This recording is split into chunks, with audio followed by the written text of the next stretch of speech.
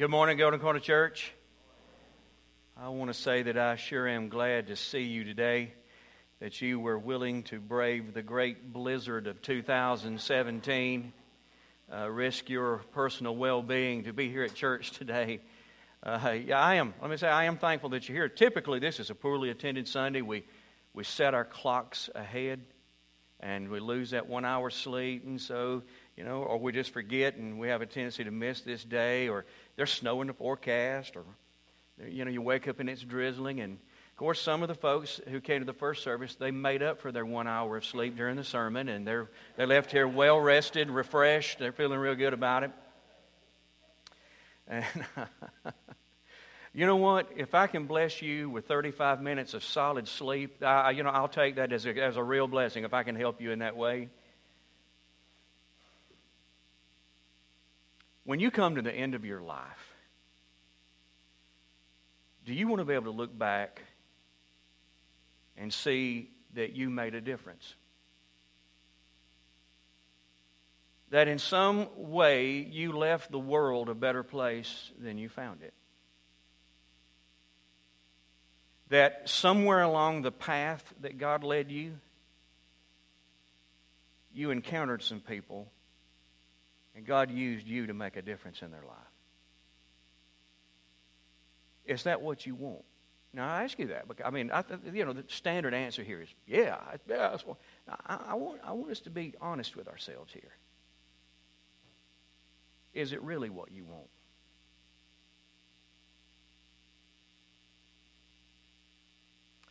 And I know for some of you that it is. With all sincerity, that's your objective in this life. I want to make a difference. You can. And what I want to do this morning is tell you a step that you've got to take. And if you take it, I promise you this. You're not only going to make a difference, you're going to make a remarkable difference. That's what's going to happen. I want to tell you the story of four men. They're actually two sets of brothers. There's Peter and Andrew, and James and John. These four men started a church in the city where they lived, the city of Jerusalem. They partnered together with 7 or 8 other men to serve as a leadership group. And they gathered around them a core group of about 120 believers. And for 10 days they met together to pray and to organize themselves. Now, at the end of that 10-day period, they launched their church, I guess using today's terminology. They had their first church service. The fellow we're talking about here, Peter, he got to preach the sermon. He preached his sermon. He gave an invitation. Perhaps he did the thing, if you accepted Jesus today, would you let that be known by raising your hand? And I believe to his shock, 3,000 people put their hand up and said, I accepted Christ today. Did you get that? 3,000 people accepted Christ and joined this church, at their first service. You go from a comfortable attendance of low 100s, and the next thing you know, man, your attendance the next week is in the thousands. That's amazing to me, Joe. You know what amazes me more than that? Is what happened next. After that first service, the Bible says people were being saved and joining the church every day. Not just Easter and Christmas. Not just during a revival service or the Bring Your Friend Day, No. Not just Sunday mornings. Every day, Tuesday evenings, Saturday afternoons, people were saved every day, and they were joining this church so that in a short period of time, this church was averaging over 15,000 people in attendance. And this growth wasn't coming from the musical chair game that, how churches, we kind of play musical chairs. You go to a church until you're bored with it or somebody hurts your feelings, then you move, you go to another church. And I know sometimes God leads us to other churches, and He has me at that time in time past, and I know that happens, but it wasn't that their growth was coming from, man, we got a new band or whatever, and all these people are leaving these churches and they're coming to our church. Listen, their growth was coming from the unsaved population. People by the scores were being saved and coming to their church. Now these four men, they had such a degree of God's power about them that they did miracles. They performed miracles. I think it'd be awesome enough if I could perform one. These guys were performing lots of miracles. It was pretty commonplace for members of the church to see one of these four men perform a miracle. They could heal the sick and the diseased. They could heal the lame, open blind eyes. They could cast evil spirits out of people. I'm going to tell you something. You're going to find it hard to believe. One of these guys actually raised someone from the dead. The Bible said the Apostle Peter had such a sense of God's presence and power about him that people would bring their sick relatives out on the street and lay them down in the hopes that Peter's shadow would just come across. You think about the level of the power of God. His shadow would come across them. They'd be healed.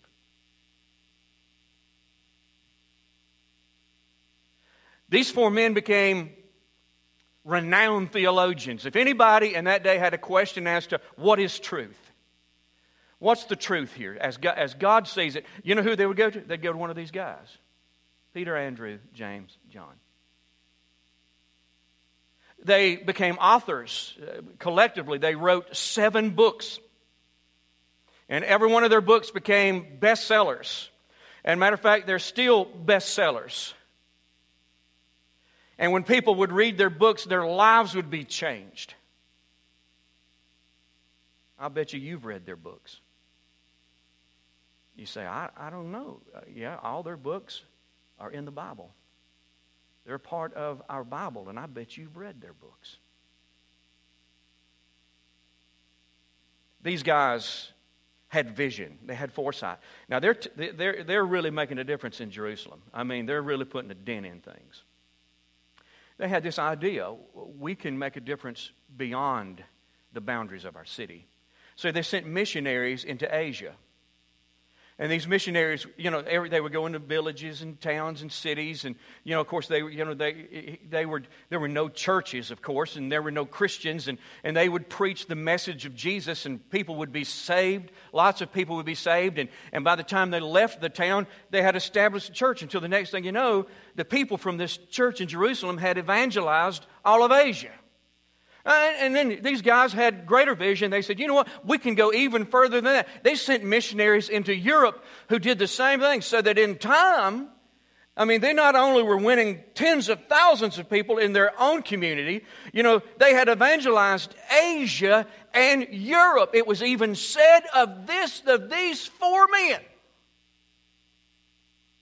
they have literally spread the influence of Christianity throughout the entire civilized world. You think they made a difference? Looking back over their lives, they had to be astounded that they had made that kind of a difference. But if they could look ahead, I believe that it would be unfathomable at the difference they could see that they made. Because you understand that God used these four men to start a movement that continued today that has even affected your life. And that movement was Christianity. Now, what was their secret? What did they do that enabled them to make such a difference? Do you think perhaps that some mainline denomination had done a demographic study of Jerusalem and the surrounding area and said, we're expecting rapid, almost explosive growth in this area, so this is an area prime and ready for a new church plant. And so they contact some prestigious seminary and say, we need 4 of your best and brightest students. 4 really up-and-comers, and you pick out the cream of the crop, and we're going to really pour resources into them, and we're going to send them into Jerusalem to start a church. We need 4 exceptional men in order to take advantage of an exceptional opportunity. You think that's the way it went down?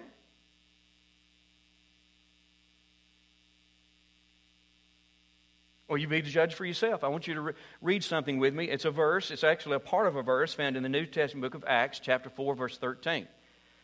And Peter and John, 2 of the guys we're talking about here, they had been arrested for preaching, and they've been evaluated by the council. That's the way it's written. Can you imagine that? You guys are going to have to go before the council. That sounds kind of ominous. So they go before the council, and these guys interview them, and they're kind of sharing their thoughts about these four guys, these two guys in particular. Now I want you to look at what it said. The members of the council were amazed when they saw the boldness or the confidence and the competence of Peter and John, for they could see that they were exceptional men. Did I get that right? What does it say about them? They were ordinary men. They were ordinary men with little special training in the Scriptures. Did I get that right? What does it say? Which means this: they had no formal education or training. Now this council examines these two guys, and this is the conclusion they come to. These are just four regular guys. Four regular guys. Now, they had skills, because you know what they did for a living? They were fishermen. Amen, Tim. Amen. So they had a skill set. They knew how to read the sea and determine when the sea was most likely to yield a profitable catch.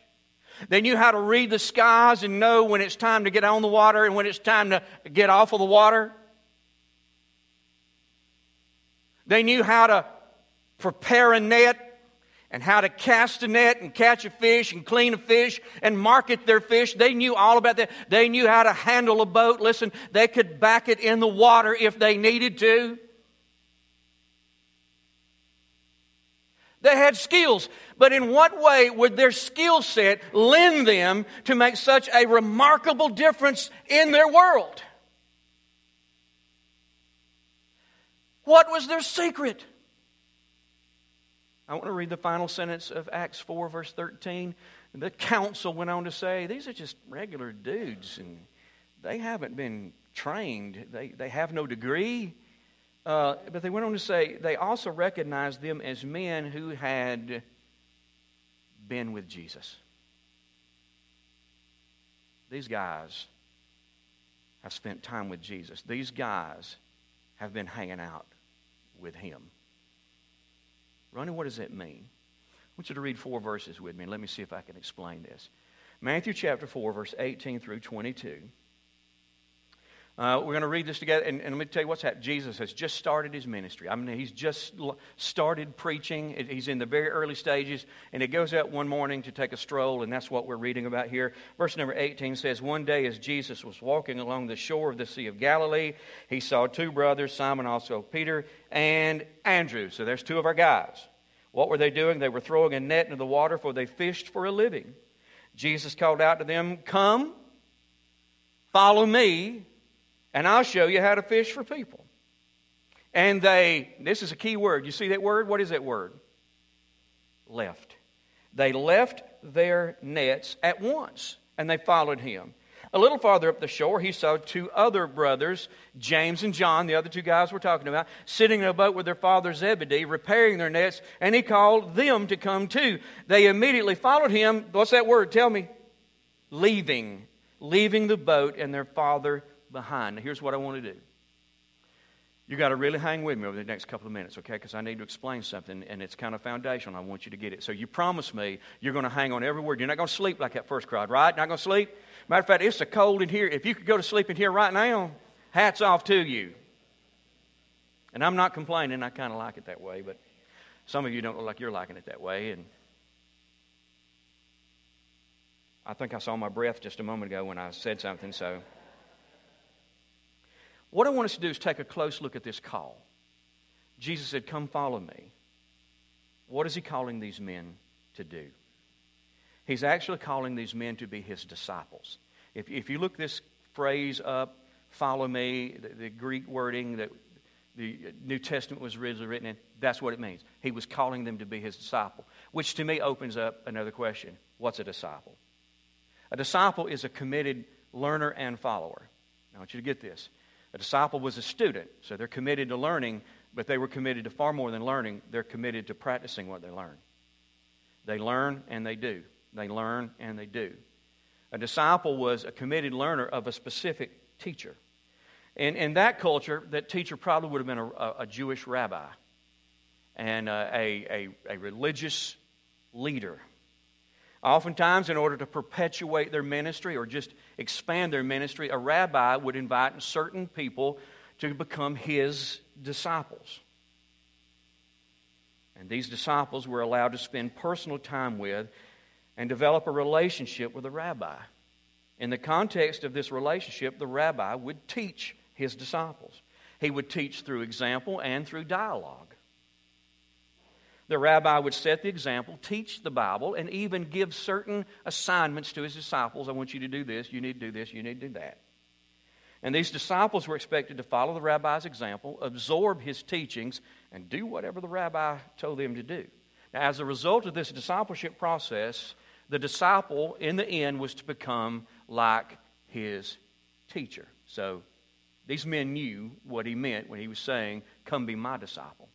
Jesus was calling these men to spend time with him. That was it. He wanted them to be wherever he was, accompany him wherever he was going to go. He was offering these guys an opportunity to really get to know me,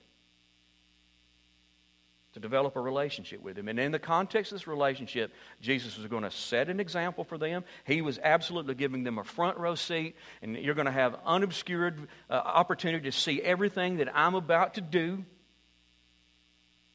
He was offering himself to become their personal mentor. He wanted to invest in each of their lives through personalized teaching and training. Now you think about this opportunity, what he's calling these guys to. Now, along with this call, Jesus made them a promise. He said, "Follow me, and I'm going to show you how to fish for people." Now, I don't want you to think less of Jesus in what he's saying here. He's not saying you're going to throw a net around these people. You're going to drag them up on the bank, and we're going to gut them and skin them and pack them on ice and sell them. That's not what he's saying, guys. You got it? You with me? So what does this promise mean? Follow me, and I'll show you how to fish for people. In the King James Version, the promise actually reads like this: "Follow me, and I will make you fishers of men."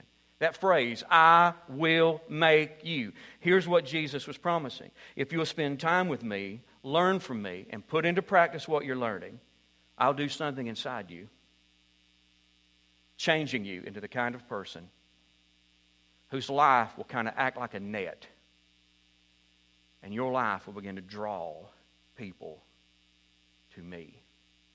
That's the promise he's making. Now, how did these guys respond to this call? Immediately, with no reservations, no questions, they dropped everything, modified their lifestyle, and they began to follow him. For over 3 years, they walked with him, watched him, sat around the fire and talked with him. They followed through with the assignments that he gave them. They put into practice the things that he was teaching them. They were faithful to follow, and as a result, Jesus kept his promise, and he changed them. He made a difference in them that enabled them to make a difference in others. That's a key statement. I'm going to say it again. They followed, Jesus kept his promise, and he made a difference in them that enabled them to, in turn, make a difference in others. That's how these 4 regular guys made such a remarkable difference. They followed Jesus, and he transformed them into difference makers. You say, how could he do that? Jesus is the difference maker. Now, what have we learned in this story? I want you to get this. Man, let this sink in. I want you to get a hold. I want it to take root. Regular people can make a remarkable difference. Man, let that go. Come on now. Don't doze on me right there. I'm going to give everybody the clear signal when you can start nodding. Okay, you ready? It's not now. Regular people can make a remarkable difference. How, you ask? Follow Jesus. That's it. I want you to think about the opportunity that was extended to these men. Can you put yourself in this position? Let's say you show up at work tomorrow. I mean, you're half asleep. You've finished the first cup of coffee. You're in dire need of another. You got the whole stinking week ahead of you. And all of a sudden, man, you turn around and Jesus is standing there. And he said, hey, let me throw an idea out there by you. I'm going to give you an opportunity. How about me and you becoming best friends? I mean tight, buds. Where you see one, you see the other. We'll hang out together, talk. We'll be basically inseparable. And I tell you what, as we're hanging out, I tell you what I'll do. I'll act as your personal mentor. I will tailor-make a training program just for you, and I'll invest in you and help you become the person you've always wanted to be, the person that I see that you could. I'll do that for you. As a matter of fact, this is what I've got in mind. I got a big thing going on in this world right now, and I've chosen you to be on my team. I'd like to involve you in this. What do you think about that? Would you, like these disciples, jump at that opportunity? Would you go, yeah, deal me in? Boss, I'm quitting. Here's the boat, here's the nets, here's the fish, you got it all. I'm gone with God. Would you want to take that deal? He say, would you? Oh my God, would you? Whew, boy, I was scared there for a minute.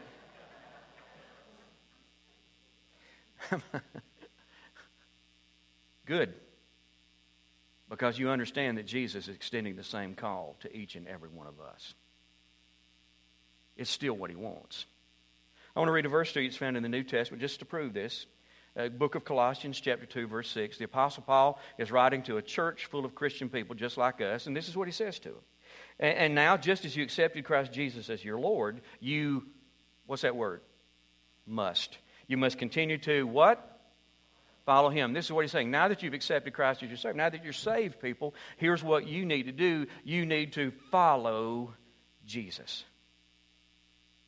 I'm telling you, He has extended the same call to each and every one of us. He is extending the same opportunities to each and every one of us. And if we'll follow Him, He'll make a difference in us that enables us to make a difference in others. That's the way this works. So how do you do that? How do you follow it? It starts by spending time with Him. What did the council say they noticed about these guys? They've been with Jesus. They've been hanging out with Jesus. They've been spending time with Him. What did Jesus call these guys to come hang out with me? That is kind of the foundation of this whole following process, is spending unhurried, uninterrupted time with Jesus. And guys, what do you do during that time? What do you do when you're with Him? And I don't want to be redundant on this, and I'm not going to take but just maybe 2 minutes.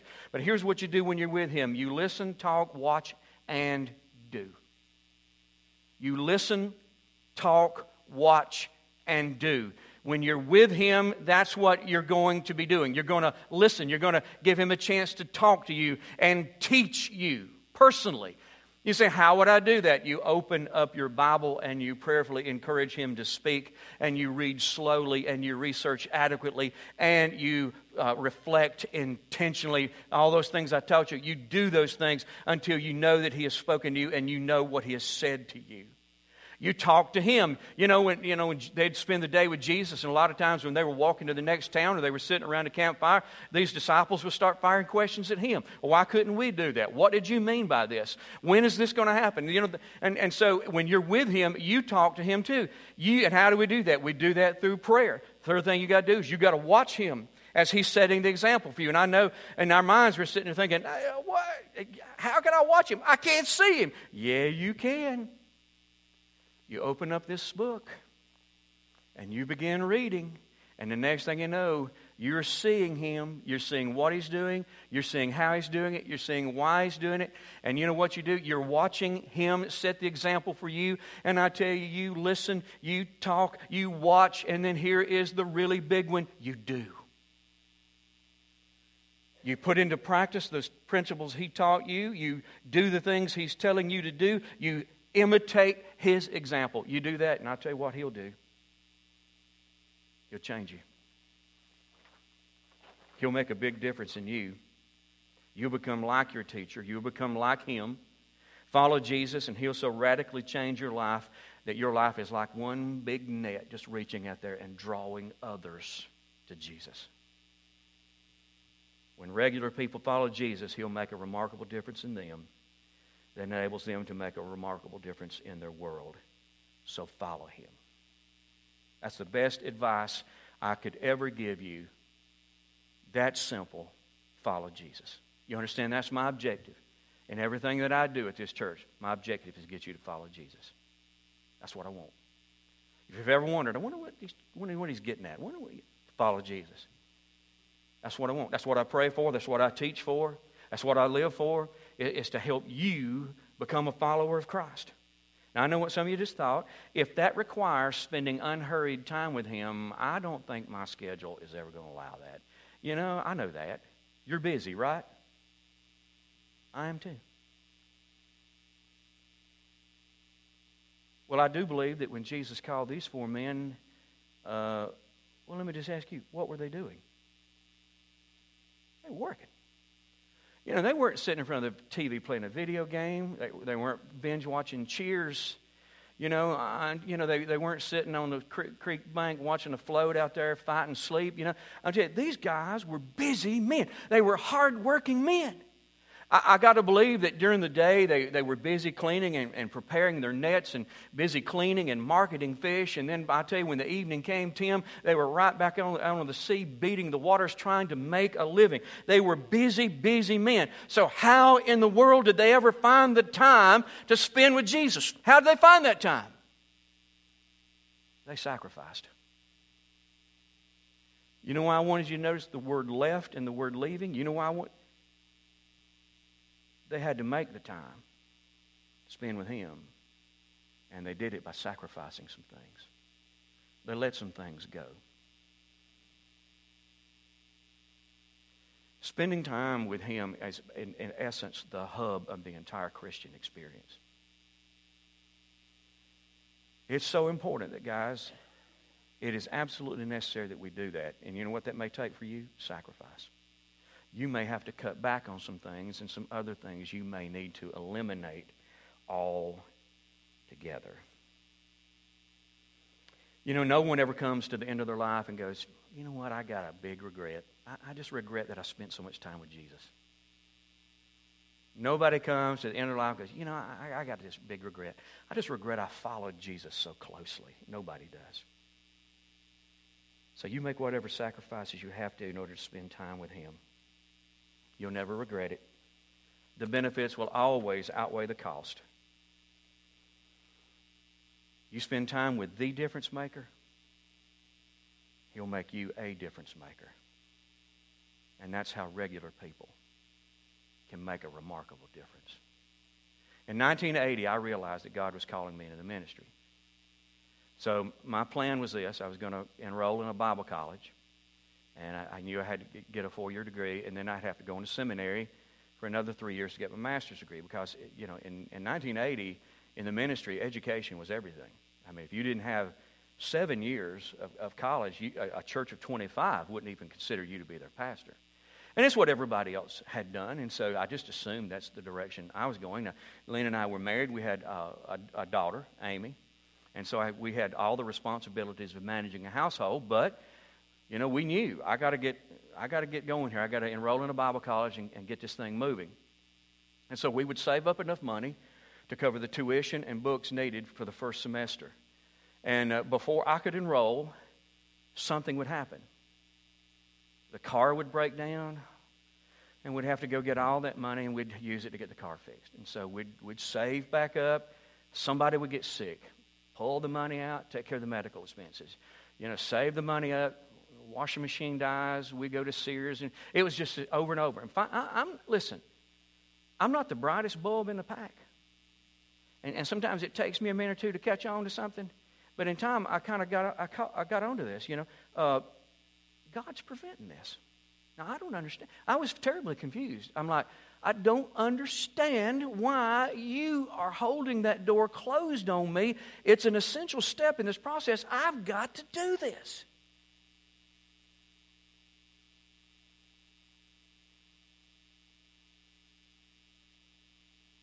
Six years passed. No opportunity. One day, a pastor in my community, David Harden, Ryan's father, came to my house to visit me, and he said, I want to hire you to be my associate pastor. And he said, what do you think? And I said, I got to pray about this, but I got to really think about this. And here's, I want to tell you my holdup, Jonathan. My holdup was this. I was afraid to take a position in ministry because I didn't know anything. I didn't know how to do anything. I had no formal education at all. And so I'm thinking, it was a terribly frightening proposition to step into a position where I didn't know how to do anything that they'd be wanting me to do. I said, well, let me take some time on this. And so as I'm trying to make up my mind, David invited me to go to this Bible conference in Atlanta, Georgia. And I'll be honest with you, for 3 days we sat and listened to the best preachers of our generation. Now, at the top of that list for me was Dr. Charles Stanley from First Baptist Lane. Anybody ever heard of Dr. Charles Stanley? Anybody heard of him? Now, I would have to say that Charles Stanley has been more of a mentor to me than anybody. And I know what you're thinking, Ronnie, we didn't know you know Charles. I don't. He wouldn't know me from Adam's house cat. But I'll tell you what I would do as a young preacher. I would watch his television show. I would listen to his sermons on the radio. I read all his books. And I guess I really tried to pattern my preaching ministry after his. And so some of you may idolize LeBron James as a young preacher. I really idolized Dr. Charles Stanley. And so he's coming to preach. And so I showed up at the church, I bet you 3 hours early. I wanted to get as close to that pulpit as I could get. So I got on the second row. So that night, man, up steps, my hero, this legendary preacher, and Dr. Charles Stanley, the pastor of Atlanta First Baptist. He was the president of the Southern Baptist Convention at that time. And man, I'm just like, I'm so thrilled. I get to hear this guy in person.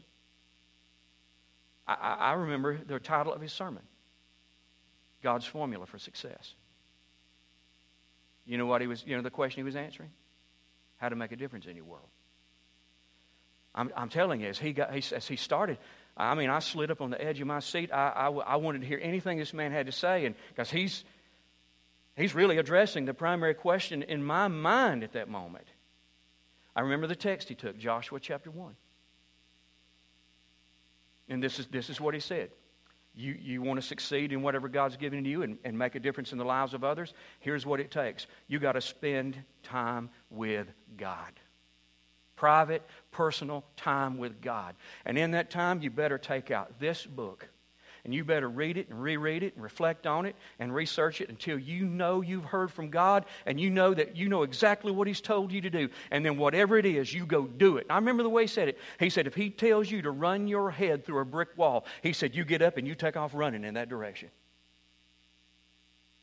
He said, if you will spend time with Him and if you will learn from Him and if you will do everything He tells you to do, God's going to do some things for you. He's going to do some things in you and He's going to do some things through you. And it's going to be through Him that you make a difference in this life.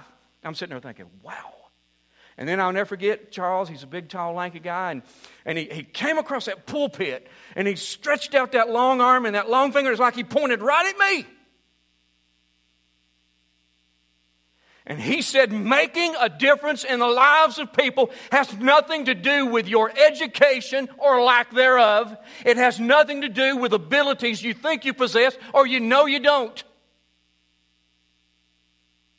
Making a difference for God has everything to do with the simple process of following Him. Learn from Him and do what He tells you to do, and you're going to make a difference. And then he backed up.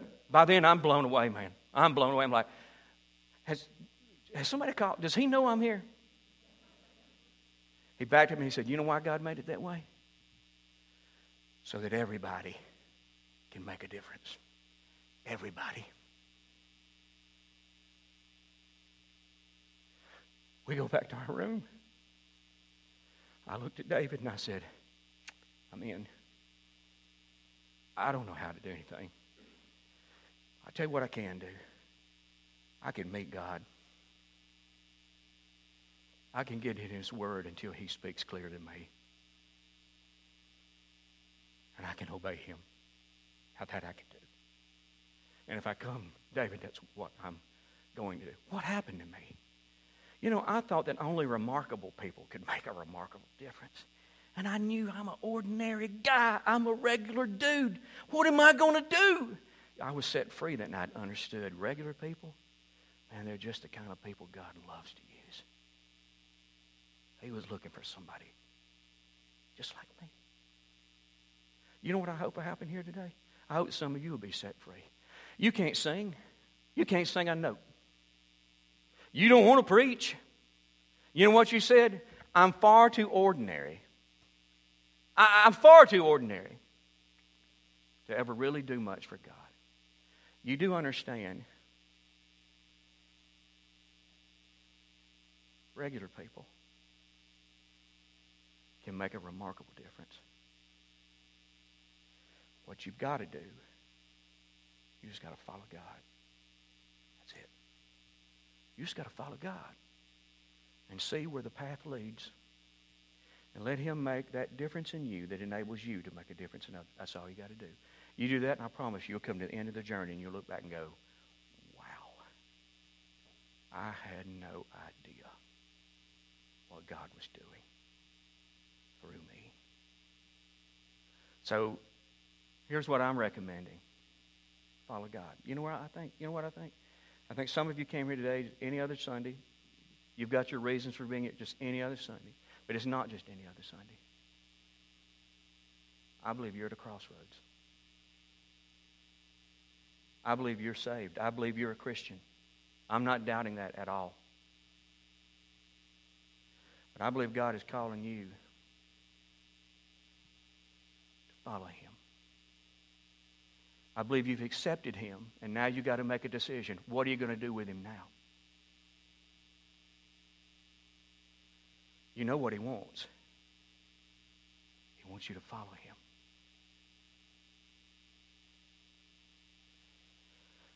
You know what it takes? It takes sacrifice. What are you going to do? What are you going to do? I'm trusting that you're going to follow Jesus.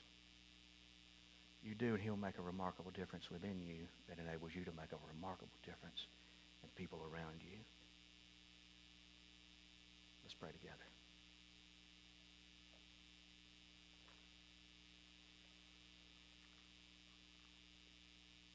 I just get the strongest sense that I'm talking to somebody who's a Christian, and you know you're a Christian. There's no doubt about that. You got that settled. You know that if you died right now, right there where you sit, you'd go to heaven. You got all that sorted out. You're clear on that.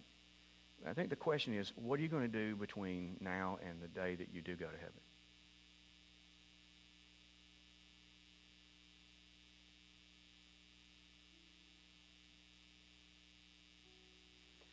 You want to make a remarkable difference en route to heaven? You want to make a remarkable difference? Follow Christ.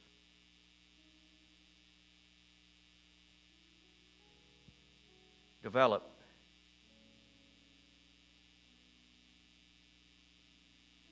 the lifelong habit of visiting with Him. Listen, talk, watch, and then do. Do whatever He tells you to do. I promise you'll come to the end of the journey and look back and see that He has done great things. If He's calling you to that, you sense it. He's calling me to follow Him. Just in the privacy of your own heart. Why don't you just say this to Him? Yes. Yes.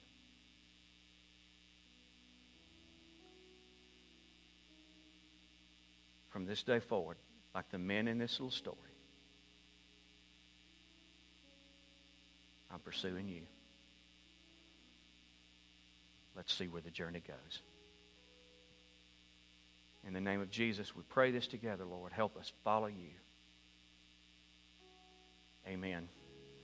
Thank you. Thank you. I hope you have an incredible week this week.